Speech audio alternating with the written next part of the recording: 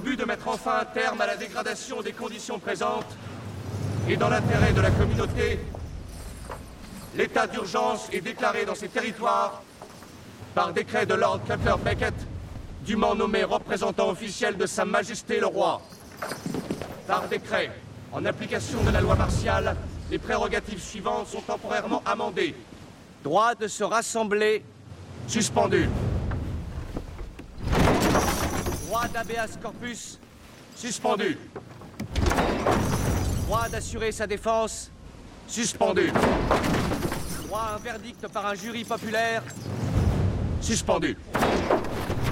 Par décret, toute personne jugée coupable de piraterie, ou aidant une personne coupable de piraterie, ou s'associant à une personne coupable de piraterie, sera condamnée à être pendue par le cou jusqu'à ce que mort s'en suive.